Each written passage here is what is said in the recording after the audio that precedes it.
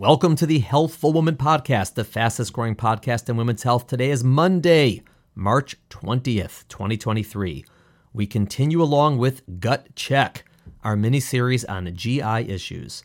My guest today and next week is Dr. Asher Kornbluth. Asher is a gastroenterologist at Mount Sinai, and we've known each other forever. As some of you may recall from prior podcasts, my father-in-law, Dr. Saul Agus, was one of the premier gastroenterologists at Mount Sinai and in New York City, right until he passed away in 2015. In addition to being my father-in-law, and he was an awesome father-in-law, he was one of my personal mentors and heroes in medicine, and he taught me pretty much everything about what it means to be a doctor. Well, Asher was one of the GIs my father-in-law helped train, and probably the one he was most proud of. He really thought the world of Asher, and I know that Asher felt the same way about him. So it's really an honor and a treat for me to have Asher on this podcast to talk about Crohn's and ulcerative colitis, which is his area of expertise, as it was my father-in-law's as well. Next week, Asher is going to return to talk about Crohn's and colitis in pregnancy. Reminder for everyone listening on Apple or Spotify, if you could rate us, preferably with 5 stars, that'd be great. And also, if you can throw in some comments, we would really appreciate it. Thanks for listening. Have a great week. See you on Monday. Welcome to today's episode of Healthful Woman, a podcast designed to explore topics in women's health at all stages of life. I'm your host, Dr. Nathan Fox, an OBGYN and maternal fetal medicine specialist practicing in New York City. At Healthful Woman, I speak with leaders in the field to help you learn more about women's health, pregnancy, and wellness. All right, Dr. Asher Kornbluth, welcome. You are a clinical professor of medicine and gastroenterology at Mount Sinai. You practice at New York Gastroenterology Associates in New York City. You were the teacher, the instructor, the head of my GI and liver disease course at Mount Sinai back 100 years ago when I was a med student. You're a world famous doctor and teacher, and we've known each other for a long time. Thank you for coming in. Thank you for coming on the podcast. I appreciate it. Thanks very much, Nady, for having me. We go back a long way, much longer than med school. And your late father-in-law was a very, very dear mentor of mine, Saul Agus, and mention his name and everyone just smiles and remembers him so fondly. Yeah. So aside from that, thanks very much for having me. You're correct. I knew you before I got into med school. And on the reverse, my father-in-law always said, Asher's awesome. You should know him. And he loved you as a teacher and as a doctor. And he was proud of you. He felt like he had something to do with your training. And he did have a lot of pride. So thank you. So good stuff. So, for our listeners, I gave like the brief, the bio, whatever, but who's Asher Kornbluth? Like, where are you from? How'd you get into medicine, GI, and where you are now? Well, I don't want to tell you way back when I got into medicine, but I tell you why I picked gastroenterology and specifically what I do, which is Crohn's disease and ulcerative colitis. And my very dear Crohn's and colitis mentor, the person who really put Mount Sinai on the map, Henry Janowitz, started the division in 1959. Well before Mount Sinai was even a medical school, we were already very well known for gastroenterology. I'm not that old. I wasn't around in 50. Well, actually, I was barely around in 59. He said, if you want to grow old in medicine, find the chronic disease of young people and grow old with them. And to me, that was, exactly what I wanted to do. I wanted to take care of patients who unfortunately can get pretty sick and have long-term relationships with them. I wasn't interested in taking patients for one and done visit and not seeing them. And it's extraordinarily gratifying to see patients over many years. And I don't even remember when they were real sick, but they remind me, the travails they went through and how, what we could do for them is in their life very important. So it really has fulfilled all my sort of, literally dreams and aspirations about what I want to do in medicine, which is take care of sick people, get them well, God willing, have them stay that way and have long-term relationships with them. Yeah. I mean, you must have patients who you've been taking care of literally since the first day in practice.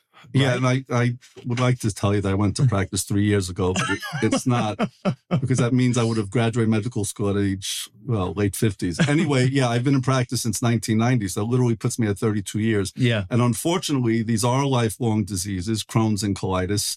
So I have patients who I met in July of 1990 who are shockingly have not chosen to see other doctors, and they're still with me. You still take their plan. So.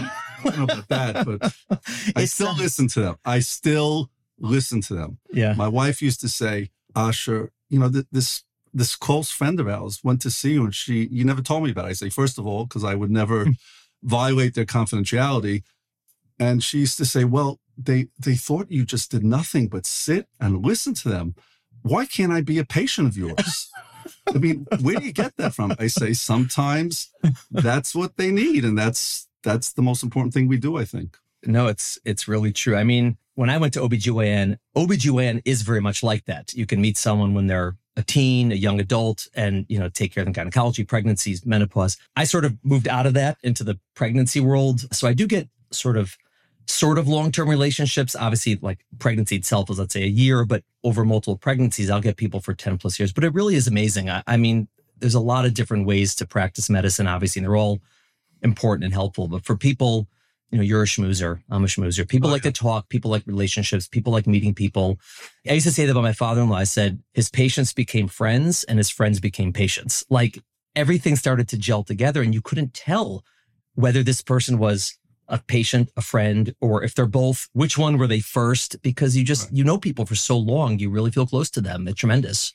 With that, I'll take a slight exception. I mean, many of my patients have become friends, right? But I frankly don't allow my friends or family to become my patients. I have two great partners I've been with for many years. Now I'm part of a much larger group, New York Gastro Associates. I've been with Jim George and Pete Legnani, three dysfunctional brothers, a Jew, a Greek, and Italian who get along great, handshake for 30 years. And then we all merged together in New York Gastro Associates. I always have a place to send my family and friends. And there was actually, this is a bit of an aside. When I lived in Englewood, not far from you, there was somebody who had a dairy deli store. And I said, where do you live? And he lives about 45 minutes away. I say, why do you do that? He says, I never want to be going to synagogue and have people come over to me and say, you know what, I didn't like your kugel this week. I didn't like, your cholent. I don't want that. So when I was going home on weekends, I didn't want patients telling me about their bowel movements in synagogue when those rare times I went to synagogue. Okay, fair. So let's talk about what you mentioned. You specialize or subspecialize in Crohn's and colitis, sometimes collectively called inflammatory bowel disease, IBD, sometimes just called colitis, a lot of names for them. How would you explain just generally, like, what are these things? What are we talking about here?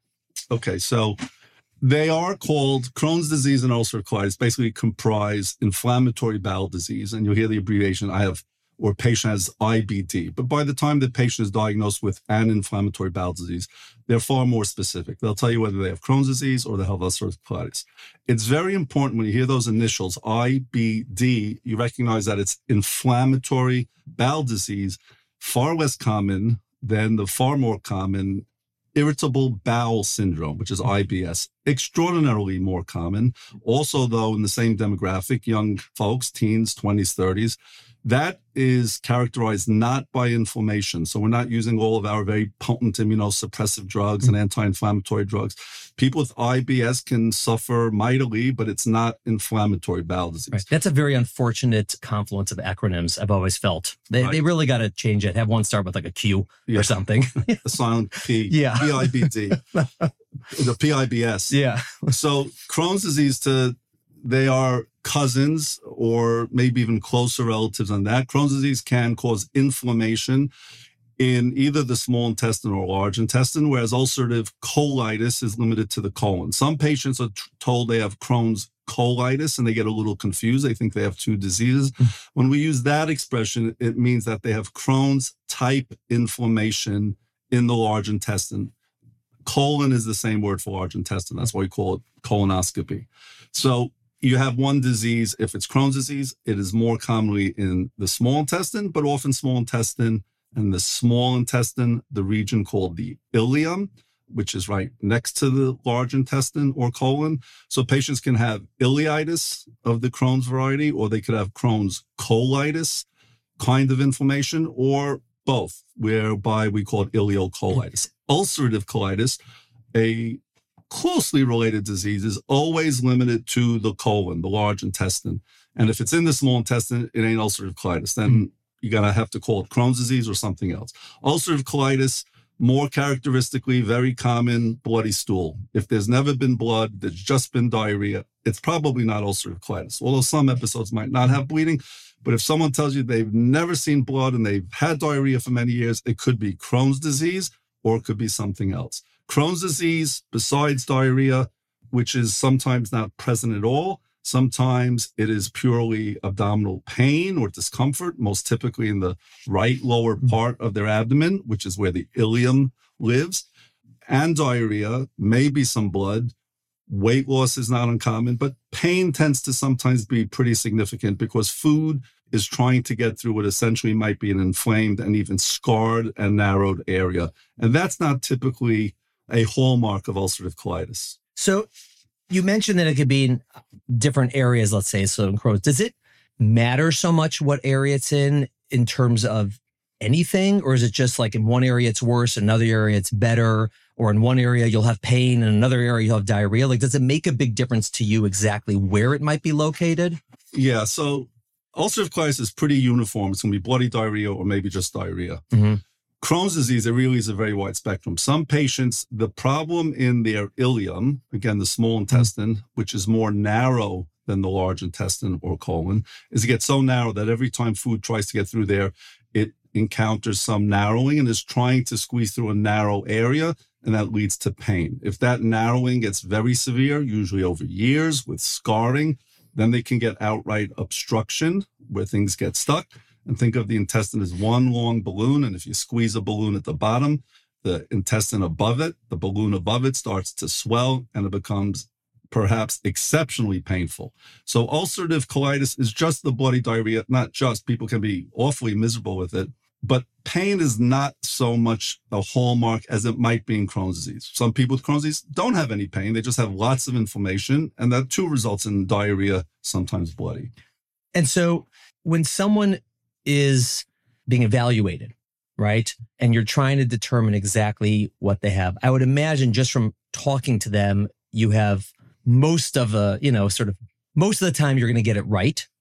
So what are the things you might do afterwards to be certain what they have? All right. So that's a great question, because the point I make to patients, they say, well, I wasn't sure if I had Crohn's disease or ulcerative colitis.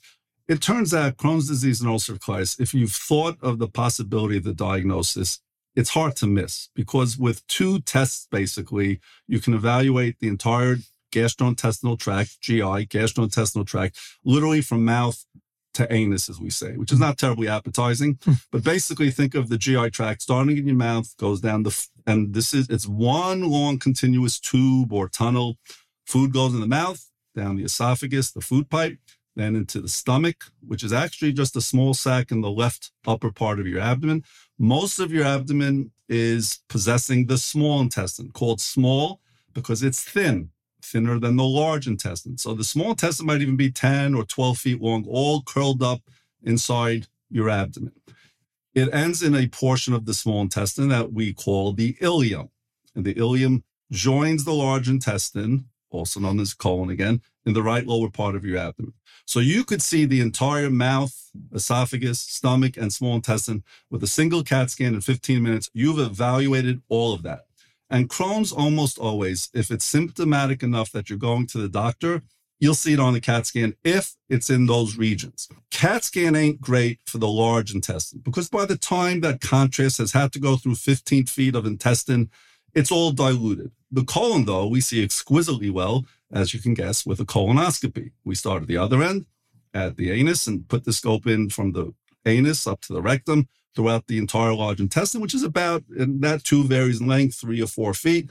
And we put the scope into the area where it joins the small intestine. So with a CAT scan and a colonoscopy, boom, you've seen the entire GI tract. So it's not subtle. By the time you have symptoms severe enough to see a gastroenterologist, there's going to be something visible on those two simple imaging tests. So it's important if a patient has IBS and they've already gone through those two tests, which you could do literally in a day or two, they don't have Crohn's or colitis. If you think of the diagnosis, it's not a hard diagnosis to make. Now, who is it that gets this? Like, who's at risk for getting it? Is it in certain ages, certain populations, family history, other medical conditions? Are people set up for this? Yeah, so that's a great question. And basically anybody could get it, but it is far more frequent in people in their teens, 20s, and 30s. And unfortunately, we even have younger children with it, which is really troubling because poor kids could get really sick. sometimes as sick as any patient will ever see.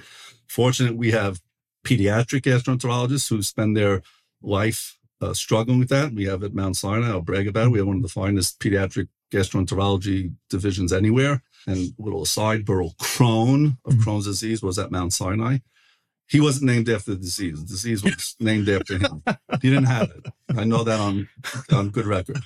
But unfortunately, and Crohn was also fortunate enough that his name was C, which is earlier in the alphabet than the other guys who published with him, right? It was like Oppenheim or... I'll give you, you're forcing me to do it. I'll give you the story very quickly. So Dr. Ginsburg and Oppenheimer. Ginsburg was a surgeon. Oppenheimer, of all things, was a urologist who was doing research. They had 11 patients with inflammation in the ileum and called it ileitis. Burl Crohn, Burl was his first name, came along and had 2 patients. So now they had 13 patients. They go to the surgeon, who was senior to all of them, and said, well, Dr. Berg, A. Berg, I'm not sure what the initials stand for, but they said to Dr. Berg, very respectfully, Dr. Berg, we'd like to put you on the paper and the presentation because you're operating all these patients. And he said, you know what? And this, frankly, these days is extraordinarily rare. He said, I don't want my name on my paper because I had no intellectual contribution to make. So I don't really deserve to be on the paper. So they said to Dr. Berg, well, how should we put the authors in order? He said, well, just do it alphabetically. So it became Crohn, Ginsburg, and Oppenheimer. 1932, Burl Crohn got up in New Orleans at the meeting of the American Medical Association, and he presented their data. A few months later, he published it in the Journal of the American Medical Association. And I asked Dr. Janowitz, who took over for Dr. Crohn, did he ever call it Crohn's disease? He says, no. But the British started calling it Crohn's disease in the late 1930s. He said, no, Crohn never called it Crohn's disease. But on the other hand, he never corrected anybody who did. Fair. Okay. And to be fair, for about 60 years, Ginsburg and Oppenheimer barely ever talked to Crohn until the day they founded the Crohn's and Colitis Foundation, then known as the National Foundation for Ulcerative Colitis. And there's a famous picture of them, the 3 of them together. And that didn't happen very often. So it's Crohn's disease, but actually could have been known as Ginsburg or Oppenheimer's disease. It's often known as ileitis because that's the area that's most often inflamed. And a piece of history, and if somebody out there is in their 80s, you might have known that you had Eisenhower's disease. And some patients never were told they have Crohn's. President Eisenhower, and I won't, unless you really want to chew up time, tell you the Eisenhower Crohn's story. Eisenhower Crohn's had a bowel obstruction, intestinal obstruction during his presidency. I am telling you the story. Already had 2 heart attacks. So people were very worried about him, had a bowel obstruction acutely, had no known history of Crohn's disease, was rushed to the hospital. I think it was the Naval Hospital in Bethesda. They operated on him. The market crashed that day. I'll make up some numbers. It was about 300 and it went to 100. The country went crazy. They went to Burl Crohn's office, the press, the media, and he said, don't worry, they're going to operate. He's going to be fine. And the market shot back up 200 points. So that's Eisenhower disease. He's the president we know. And they didn't have an opportunity to tweet it out back then. No, they didn't tweet it out. And in fact, it's not a disease of 65 or 70-year-old Gentile men who are presidential office.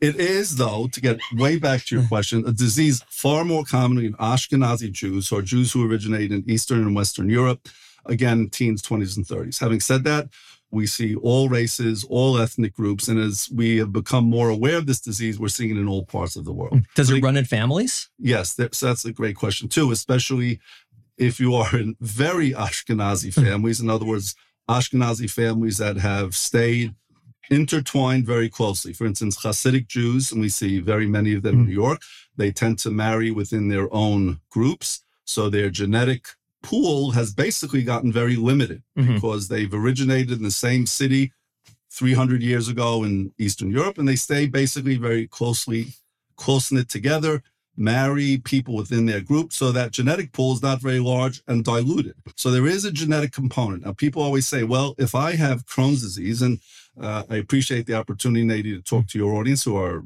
presumably mostly women of childbearing age.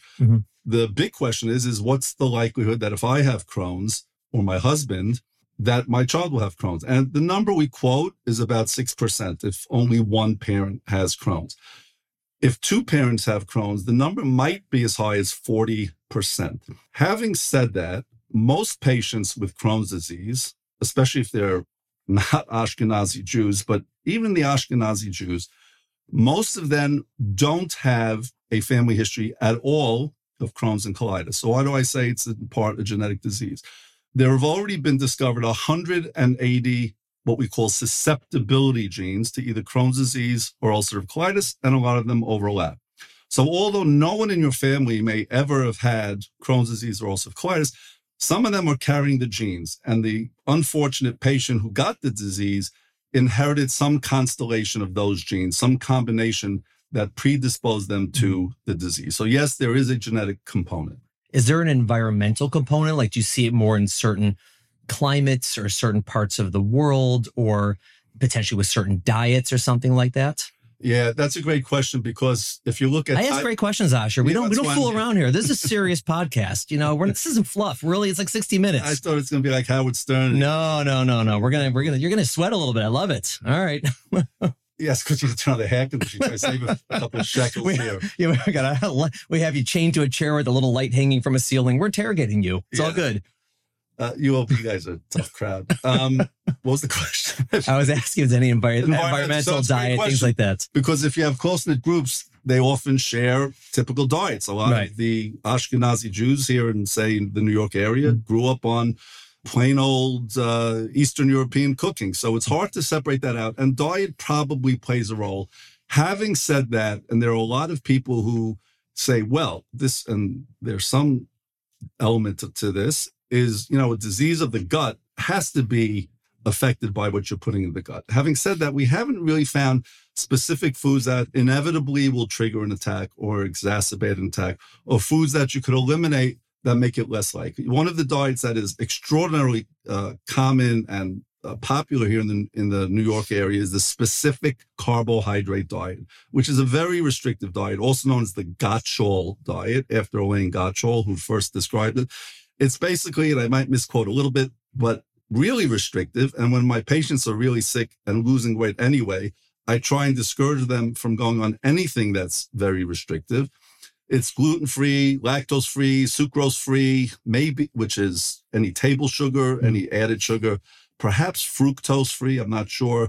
It's very restrictive. And I tell patients, if you want to do that, you have to be very mindful that you're getting adequate calories, and it is to be used in addition to medication and not instead of medication. So yes, diet plays a role, but I can't pinpoint something that is the likely trigger. So what would be, I assume we don't know definitively, but what would be your best guess? Why is it that someone would get Crohn's then? Like, what happens? Is it just sort of like bad luck? Or do you think that there's some inciting event? Or, because it's always one of the mysteries in medicine, like, two people, same family, same neighborhood, whatever it is. And one of them is like horribly ill with Crohn's and one of them is perfectly fine. And it could just be luck, obviously. But what do you think? So the short answer is, I unfortunately have to say this too many times, is the patient said, why did I get it? I got nobody in my family. Like, you give me the idea, you're in a ethnic group, demographic group that is more likely to have it. That's not very satisfying, as much as they want to blame their parents for something. Yeah. More often than not, by far, the answer is it's just bad luck. I'm sorry, but I wish I had an explanation. And for any given exacerbation, disease flare-up, when you've been doing well for a long time, we don't have a finger to point to that. What are the possible triggers, which is in a minority of patients? If you have known Crohn's or colitis, the NSAID family of medications can exacerbate it. That's Motrin, Advil, Nuprinolone, naproxen, etc. Any kind of infection you get doesn't cause Crohn's and colitis, but can, if you get a bad, quote unquote, food poisoning that then doesn't get better, and lo and behold, you have Crohn's disease or ulcerative colitis. We don't think the infection caused the disease, but probably unmasked somebody who's going to get it anyway. Interestingly enough, smoking makes Crohn's worse, as it does many things, but very oddly, and we're not sure why this happens, cigarette smoking, makes ulcerative colitis better in many people. So much so that if a patient tells me, I got new abdominal pain, I got diarrhea, and just by chance I happened to stop smoking 6 weeks or 6 months ago, it's almost always ulcerative colitis. So much so that if you got a patient with features of both Crohn's disease and ulcerative colitis, if they're an active smoker, it's always Crohn's disease. And it's a very typical history that someone who stops smoking will develop ulcerative colitis in some point of time. That's never to say I encourage patients to start smoking. And not the treatment of choice for ulcerative colitis. No, it's, people have done nicotine patches as a treatment, nicotine enemas even, and it might have short-term benefit, but it loses its benefit long-term. And some docs I know even tell a patient, the thing that you tell me is working best is when you smoke 2 or 3 cigarettes a day, and they sort of sign off on it. To me, that's a very slippery slope, and I never sign off on that, because this is somebody perhaps that worked very hard to quit. Now they're down to no smoking. I'm telling them start 2 or 3 cigarettes a day. And, next thing you know, they're a pack a day, and I've really done them some harm. So I don't encourage that. And then if someone out there, has abdominal pain, they get diarrhea on and off or this or that, you said it could be something like IBS, which is, again, lifelong and could be very distressing, could be very painful, this, that, but is not Crohn's or colitis, or it could possibly be that or something else. How would they know if they need to see a doctor, right? And how would they know if they really got the right evaluation? I presume if they see a gastroenterologist, this is something you guys see all the time, presumably. But, you see your general doctor, or it's a teenager, you see a pediatrician, how would someone know potentially whether they need to take it to the next step? Yeah, so just as a little aside, when you say kids, I'm not a pediatric gastroenterologist, but I tell my patients, young patients, because they'll ask me, my kid has abdominal pain now, or my kid's constipated now. I said to them almost always, I say, you know what? If your 5-year-old has abdominal pain or the constipation, it's abdominal pain or constipation. They don't have Crohn's disease. Right. They're going to have some more stuff. Adults, patients with irritable bowel can have a lot of abdominal pain. Usually it's after meals or with stress. Rarely, if ever, will wake them up at night. Will not be associated with any blood test inflammatory markers. And here I'm not talking about exotic blood tests, a simple blood count, simple blood electrolytes, and a measurement called the albumin, which is a measure of nutrition. You do those very simple basic screening tests. If those are normal, even if you're having significant pain and frequent loose stools, it might not ever be Crohn's disease. And it's statistically speaking, if it's pain, gas, bloating after meals, your blood tests are normal, you don't have blood in the stool, you're not waking up in the middle of the night, and you're in that demographic teens, 20s, or 30s, it doesn't start in the 50s or 60s, IBS, then it's almost certainly IBS. And don't get talked into doing colonoscopies because you have bloating after you eat, even if it's fairly significant bloating. If you don't have what we call GI worry symptoms, and you don't have a strong family history of Crohn's disease or ulcerative colitis, just statistically speaking, it's more likely to be IBS. What are the worry symptoms? You're losing weight, pain's waking you up in the middle of the night, you're seeing blood, you're anemic, or you have some other blood tests that are markers of inflammation. If you got any of those, then you got to consider Crohn's or colitis. And then, as you said, for you guys, if you're suspicious enough, just CAT scan and colonoscopy, and there you go, pretty much. Yeah, but again, if you got no inflammatory markers, you got none of that, don't let the doctor say you need a colonoscopy. But we're pretty simple-minded folks, the gastroenterologists. Will order a CAT scan, the blood test you would have had, get a CAT scan, a colonoscopy, either got it or you don't. Okay, so someone is diagnosed with Crohn's or ulcerative colitis. How would you treat them? And you can obviously do that, the things that are different between them, the things that overlap between them. So in terms of treatment, virtually every treatment that we have works for both, virtually every one of them. And we always, again, we're pretty simple-minded. We think of Crohn's or colitis, there's really just 2 questions. Where is the inflammation? And in that area, how severe? In Crohn's disease, is it just your small intestine? And if it's in your small intestine, is it for 6 inches or 3 feet of inflammation? If it's in your colon, is it a few inches or is it your entire colon? Ulcerative colitis, the same thing. Ulcerative colitis always starts at the very, very bottom. You put a scope and you'll know right away. It starts at the very bottom in the rectum and it proceeds upwards for some variable fashion. So first you got to determine how much of the bowel is involved, because that'll give you an idea of the inflammatory burden, so to speak. But within that area, is it mild, moderate, or severe? And what medications you choose will depend on that classification. For mild disease and ulcerative colitis, the mainstay for 60 years has been drugs in the mesalamine family, which are known as azacol, pentacid, lialda, mesalamine, etc. The very old version of that is asulfidine, which also has sulfa, which makes it hard to tolerate.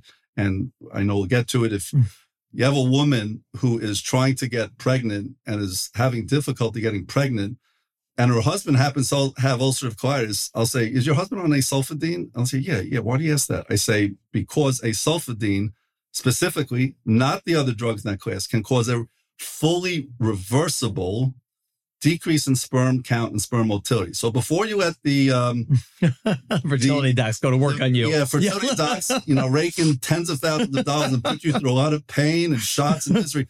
Tell your goddamn husband get off his asulfidine. And for all you know, you'll get pregnant the next night. So that's important about asulfidine. So that's mild to moderate is that class of drugs. In ulcerative colitis, where again, I said that the inflammation is at the very bottom, sometimes we give you the same kind of medication in enema form. If the disease is Crohn's disease, those drugs don't work. We have other drugs, but sometimes now we're starting to think the very mildest Crohn's disease, maybe you don't need any medication at all if it's not progressing. If disease becomes more severe, the big problem we've had all these 60 years is that steroids, prednisone and associated medications work very well. But that's the problem. For decades, doctors and patients said, gee, I feel great. I'm going to stay on this. And then it becomes the worst possible curse because long-term, it has a myriad of side effects that are irreversible. So no patient should be on any form of steroids. In this case, prednisone, don't confuse it with the steroids that the weightlifters use for more than weeks to months. Fill in the blank number of weeks to months. Nobody should be on prednisone for 6 months or more because by then they should have been switched on to another family of medication, of which we fortunately now have almost an embarrassment of riches in the last 6 years. And 25 years ago, there was truly a revolutionary drug, the first one of biologics called Remicade. Since then, in that class, we also have Humira, Cimzia, and we have other older immunosuppressives that have lots of side effects that we've sort of gotten away from, if we can. Azathioprine and 6-mercaptopurine. They also suppress the immune system, lots of side effects. We're trying to push those aside. Methotrexate, which is another old immunosuppressive drug, very relevant to this conversation. And then maybe you could talk about the role of methotrexate to deliberately induce abortions. We'll never, ever give methotrexate to a woman of childbearing age because of the congenital defects it could cause. It's truly could be even feticidal. So we avoid that. And I literally will write, now I don't write, I use the computer, in big black letters. If there was no other drug other than methotrexate, if you become pregnant, I will strongly recommend termination of pregnancy. We almost never use methotrexate in women of childbearing age for that reason. And because these days, meaning over the last 20 years, we have so many medications that are safer and more effective. And besides the medications I mentioned, which are all in the anti-TNF family, Remicade, Humira, the ones that are most commonly used, and now have what are known as biosimilars, which you should ask your doctor about if you're going to get put on one. Think of it as almost like a generic. We have drugs in other families that are, in fact, maybe as effective, but far safer. Some of them are Entyvio, Stelara. There's a new one called Zeposia. Class of drugs known as JAK, J-A-K, JAK kinase inhibitors, and us hipsters call them JAKs. Those, I point out, are not yet studied in pregnancy, so we don't use them if a woman's pregnant or contemplating getting pregnant. Those are known as Xeljanz. Tofacitinib is the generic name, or what is turning out to be an extraordinarily effective medication, also a pill, Rinvoq, which is upadacitinib. It doesn't mean that they're toxic to the mom during pregnancy. We just don't have data. And in animals, they are, in fact, not safe to the fetus. So for now, until we have human data, we're not using Xeljanz or Rinvoq. All of the other medications I mentioned, except for methotrexate, and we'll get to how to manage during pregnancy, are something we emphatically do not stop in anticipation of pregnancy or during the pregnancy. You mentioned a ton of medications, which is tremendous. And so many of them are new in the past 6 years or so. But conceptually, all these medications are really just meant to reduce inflammation, right? So how would you choose one versus the other, right? You know there's inflammation. So you'll know whether it's mild, moderate, or severe, where it is. Is it like one medication is better for severe and one's better for mild, or one's better for this part of your intestine, one's better for that? Or is it sort of like, we're going to try this, give it 4 months, and if it doesn't work, we'll go to another one? Like, how do you make that? Because you just mentioned like 20 medications when you had none before. Yeah, I just rattled them off, frankly, to tell you. We don't use methotrexate. Yeah. Xeljanz and Rinvoq is a discussion for once we have more data. So for mild to moderate, we stay away from the immunosuppressive drugs, which is basically everything else I've said besides the mesalamine. And if you go to any Crohn's and colitis meeting, every doctor in the room is sitting there, and what they want to hear most about, and the lecture almost always has the word positioning. How do you position these therapies? Of all these biologics, which have tremendous benefit for many patients, which one do you choose and when? And I could sort of, the cynical view is you choose the one that your payer, your insurance, will allow you to have, which is unfortunately start there. An obstacle. Usually we're able to fight and appeal and fight the denials and get the patient the medication we think is best for them. But a lot of times you have, again, this, it's not an embarrassment of riches, but we have several medications that can do the trick. The anti-TNF drugs, the Remicade and Humira, the Remicade in particular, I think everyone will agree is for the most sick, acutely ill patient, certainly for the patient sick enough to be in the hospital. That's the most effective. Problem is all the drugs in that class, anti-TNFs, have the risk of increasing the risk of infection and the dreaded word lymphoma. So patients have carried around for 25 years. Remicade has been around a quarter of a century, 1998, that these drugs, quote, cause cancer. The reality is they don't cause any cancers. They do increase the risk of lymphoma. The number I quote is somewhere around maybe 1 in 5,000. And the longer you're on it, the greater the risk, because the risk becomes somewhat additive.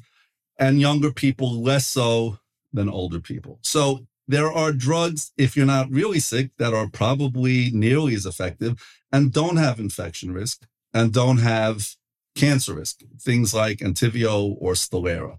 And now we have other drugs, the pills, which are newer, and you got to sit into a meeting with 150 or 1,500 gastroenterologists who are trying to parse this out and sort this out. And is it just because they're all new and everyone is different and we don't quite know why one works in someone and not in somebody else? Is it something that maybe over time we'll learn more with like genetic markers or certain something markers, and to try to say this one's best for this person and this one's best for that person? Maybe. When you decide to hang up your delivery tools, you should become a gastroenterologist. You're asking all the right questions that we are so struggling with, which is, the term is personalized medicine or precision medicine. When we have all of these medications, many of which work in vastly different mechanisms, which one is better for which patient? So again, the very sick patient generally go to Remicade. Some of it is based, obviously, also unfortunately, on the payer. Right. Some of it is lifestyle choices. Some of these are IV infusions every 8 weeks, namely Remicade or Entyvio. And others are basically injections. You give yourself anywhere from every 2 weeks or as frankly infrequently as every 8 weeks. That's right. You give it yourself at home, you mean? Right. Yeah. So if you're traveling a lot, the injections every 8 weeks especially are extraordinarily more convenient than having to be in a doctor's office every 8 weeks, which is not the end of the world, but every 8 weeks, especially if you're going abroad. Kids go to study abroad for a year. It's a major, major hassle. Right. Once in a while, we will actually switch them to one of the injectable meds to get out of that quandary. Yeah. It is fascinating. What did you do 15 years ago? Right. So Remicade was around. Was that all you had? Because all these other ones are really pretty new. Yeah. So if somebody was leaving for a year and they had been pretty sick, we're always reluctant to switch, these patients that once they're on the biologics, it indicates that they've been at least moderately active disease or even severely so. And we don't want to take them off a med that's working and put them on a med from another class that may or may not work at all. So we're a little reluctant to what we call switch out of class, meaning use a medication that is a totally different family, a totally different, what we call mechanism of action, how it works for convenience. So it was a problem. One of the drugs that is like Remicade a lot is Humira. It's approved actually for 11 diseases. And as an aside, was the largest grossing drug on a place called Planet Earth for the last 11 years. Last year was about $22 billion. It's amazing. And it was a very effective drug. And it's approved for 11 diseases, which is part of it. Right. And the advantage of that is most people use it as a self-injectable pen, not a syringe, every 2 weeks. And you can travel with it. It does not, over the last few years, we've learned does not need to be on ice. And people just take as many pens as they need to last them if they're away for a while. Now, a lot of kids go for a year, and the parents generally have found ways to get the kids their medicines. Because in a lot of these countries, the health insurance plan won't pay for a year's worth of medications. These, by and large, all of these biologics I've been talking about cost on the order of $50,000, $60,000, $70,000 a year. Yeah. I mean, it's very expensive, but someone that's sick, not on the medicine, they're going to be admitted to the hospital 3 times a year. And that's also crazy. I mean, the reason they cover it is they sort of have to, but they know it's actually long-term saving them money, saving everyone money. Because if you have to go and, be admitted to the hospital, that's crazy. If you're in an intensive care unit, it's like $50,000 a day. So it's like crazy. Yes. So it's now you didn't mention surgery, which is interesting. I mean, obviously you wouldn't be the one operating on them, but clearly you do recommend some people get surgery. So tell me who needs surgery. What I've learned from one of my other mentors, who I treasure dearly, he took over for Dr. Janowitz in the late 60s, David Sacker, who has since retired. His line was always, and he was a gastroenterologist, not a surgeon, is my job is not to prevent you from having surgery by using medications. My job is to get you better and a better quality of life. And often surgery is a no-brainer. For Crohn's disease, when you have that narrowing that's due to scarring, no med in the world is going to fix something that's already scarred and narrowed. And that the surgeon will take out. And to paraphrase, and this expression in Hebrew, b'shem omro, you should always use the name of the person who taught you something in their honor. Dan Present, who essentially pioneered 6-mercaptopurine, 6-MP, was another student of Dr. Janowitz. He used to have an expression, and I will translate it. If you're coming in for uncomplicated Crohn's surgery, ulcerative colitis tends to be a little more complicated surgery. These days, it's done laparoscopically. We could translate in a minute. You're in on Monday, home for Shabbos. In other words, you're in the hospital about 3, 4, 5 days. Shabbos starts Friday night. So the surgery for Crohn's disease in the right hands, and I stress the right hands, a surgeon who knows his way around Crohn's disease, can be fairly straightforward. And we don't blithely say, go for surgery. We generally have started the medications, but a mistake is often made that the gastroenterologist whose life is made prescribing medications says, I could try one more thing. And we just belabor it. And the patients are getting sicker and sicker. Often the best thing is we say, a surgeon can make this better today. Having said that, Crohn's can recur, and sometimes we will use medications after surgery to prevent it. Ulcerative colitis, only about 10% of patients traditionally have needed surgery. And I say traditionally because now with our newer meds, it might be less frequent. But that involves not just taking out a few inches, let's say, the whole colon, the entire colon, the entire large intestine comes out. So they don't have ulcerative colitis, but they have no colon. Right. And we used to say, surgery is a cure. And we'll get to it because it impacts on delivery, depending on what kind of surgery you've had. The operation that almost everybody has for ulcerative colitis is now done in about 2 or 3 stages. And that is, the first operation is to take out your entire colon, except for about an inch or so of your rectum. You wake up, and instead of stool coming out now through your rectum, because the colon is gone, the surgeon has taken a piece of that ileum, which is the part that joins the large intestine, that ain't there anymore, and brings it out to the skin. That's called an ileostomy, where the ileum is brought to the skin. People know the word colostomy. That's when a surgeon does an operation that brings the colon to the skin. So all your intestinal waste, what used to come out as stool, now comes out of the ileostomy, which ain't as horrible as it seems, because at that point, all the intestinal contents are liquid. You're not passing stool through there. But most people, or all people, would prefer not to walk around with an ileostomy. They call that the bag, an ileostomy bag. That is temporary, because a few months later, once you're recovered and you're well, the surgeon comes back and he takes a couple of loops of your small intestine above that ileostomy, brings it down to where the rectum used to have been, shapes that small intestine in a shape generally in the shape of a J, so it's known as the J pouch, and sews that small intestine that's now in the shape of a J to that last inch of rectum. That operation is called an ileo for ileum. That's the small bowel. Anal, because he's sewing it, he or she, just above the anus, actually to the rectum. An ileo-anal pouch. I, in the next sentence, always say this, and exactly how I explain to patients in my office. I don't like the word pouch. People hear the word pouch, they think it's a bag. The ileostomy bag is that. The pouch is basically your own intestine. It's called a pouch because it acts as the reservoir that the rectum used to have done. Because that's some very fine sewing or actually stapling, whereby the surgeon creates that J pouch on that second operation, he or she will leave that ileostomy intact. So the stool still comes out of the ileostomy, doesn't come pouring into your new J pouch a day later, lets that area heal, and a couple of months later comes back and basically puts the ileostomy back into the abdomen, sews your abdomen closed. And I can tell you, these days, even the most complicated of those operations, perhaps the first one, I come in the next morning. First of all, the patients feel great. It's amazing how much better they feel, even though it's less than 24 hours after surgery. They're just smiling. And I say, what is going on? Did you not have surgery? A surgeon cancel you? They say, no, I feel great for the first time in a long time. Because basically, think of it, you've taken out a rotting, lousy, gangrenous organ, and all of those toxins, is the way I think of it, have been removed. And these days with pain meds and the fact that it's done laparoscopically, there is a whole different world of feeling better the next day. You said earlier that you have people have this their whole lives in some capacity. Is there anyone who's cured? Let's take out the person who had the colitis and the colons removed. Fine. Is there anybody who's on these meds you say you're cured and they never need it again? They never need meds, or they're on this forever, pretty much? Yeah. So that's, in plain English, it's a sad truth. Now, that you're not cured. Ulcerative colitis, you take out that whole colon, you're cured of ulcerative colitis, but now that you have the pouch, and the pouch can get inflamed. We call it pouchitis.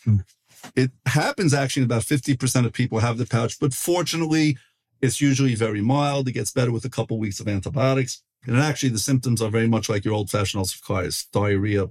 But it gets better almost always with antibiotics for a few weeks.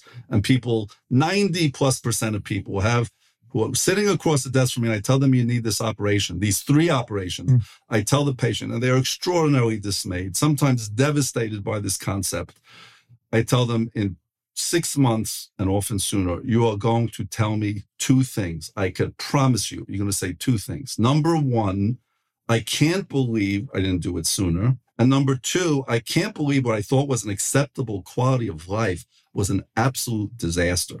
10 bloody bowel movements a day, walking around sick, 30-pound weight loss, always wondering where the next bathroom is, diarrhea, feeling horrible. You get the operation and they feel better. So you're going to feel better if you have that operation, whether it's Crohn's disease or ulcerative colitis, if it's well-timed. Unfortunately, in Crohn's disease, most patients would have a recurrence in, quote, the old days before we started treating with preventive meds after surgery. Crohn's disease and ulcerative colitis, if you don't take out the colon, are unfortunately what we say lifelong diseases. But hopefully with the medication, we can bring you into what we say is a remission, means you're totally symptom-free. All the inflammation is truly gone. And that's what we're shooting for, long-term remission. And that we have, quote, healed your small intestine or healed your large intestine. And I make this point very, very distinctly to the patients.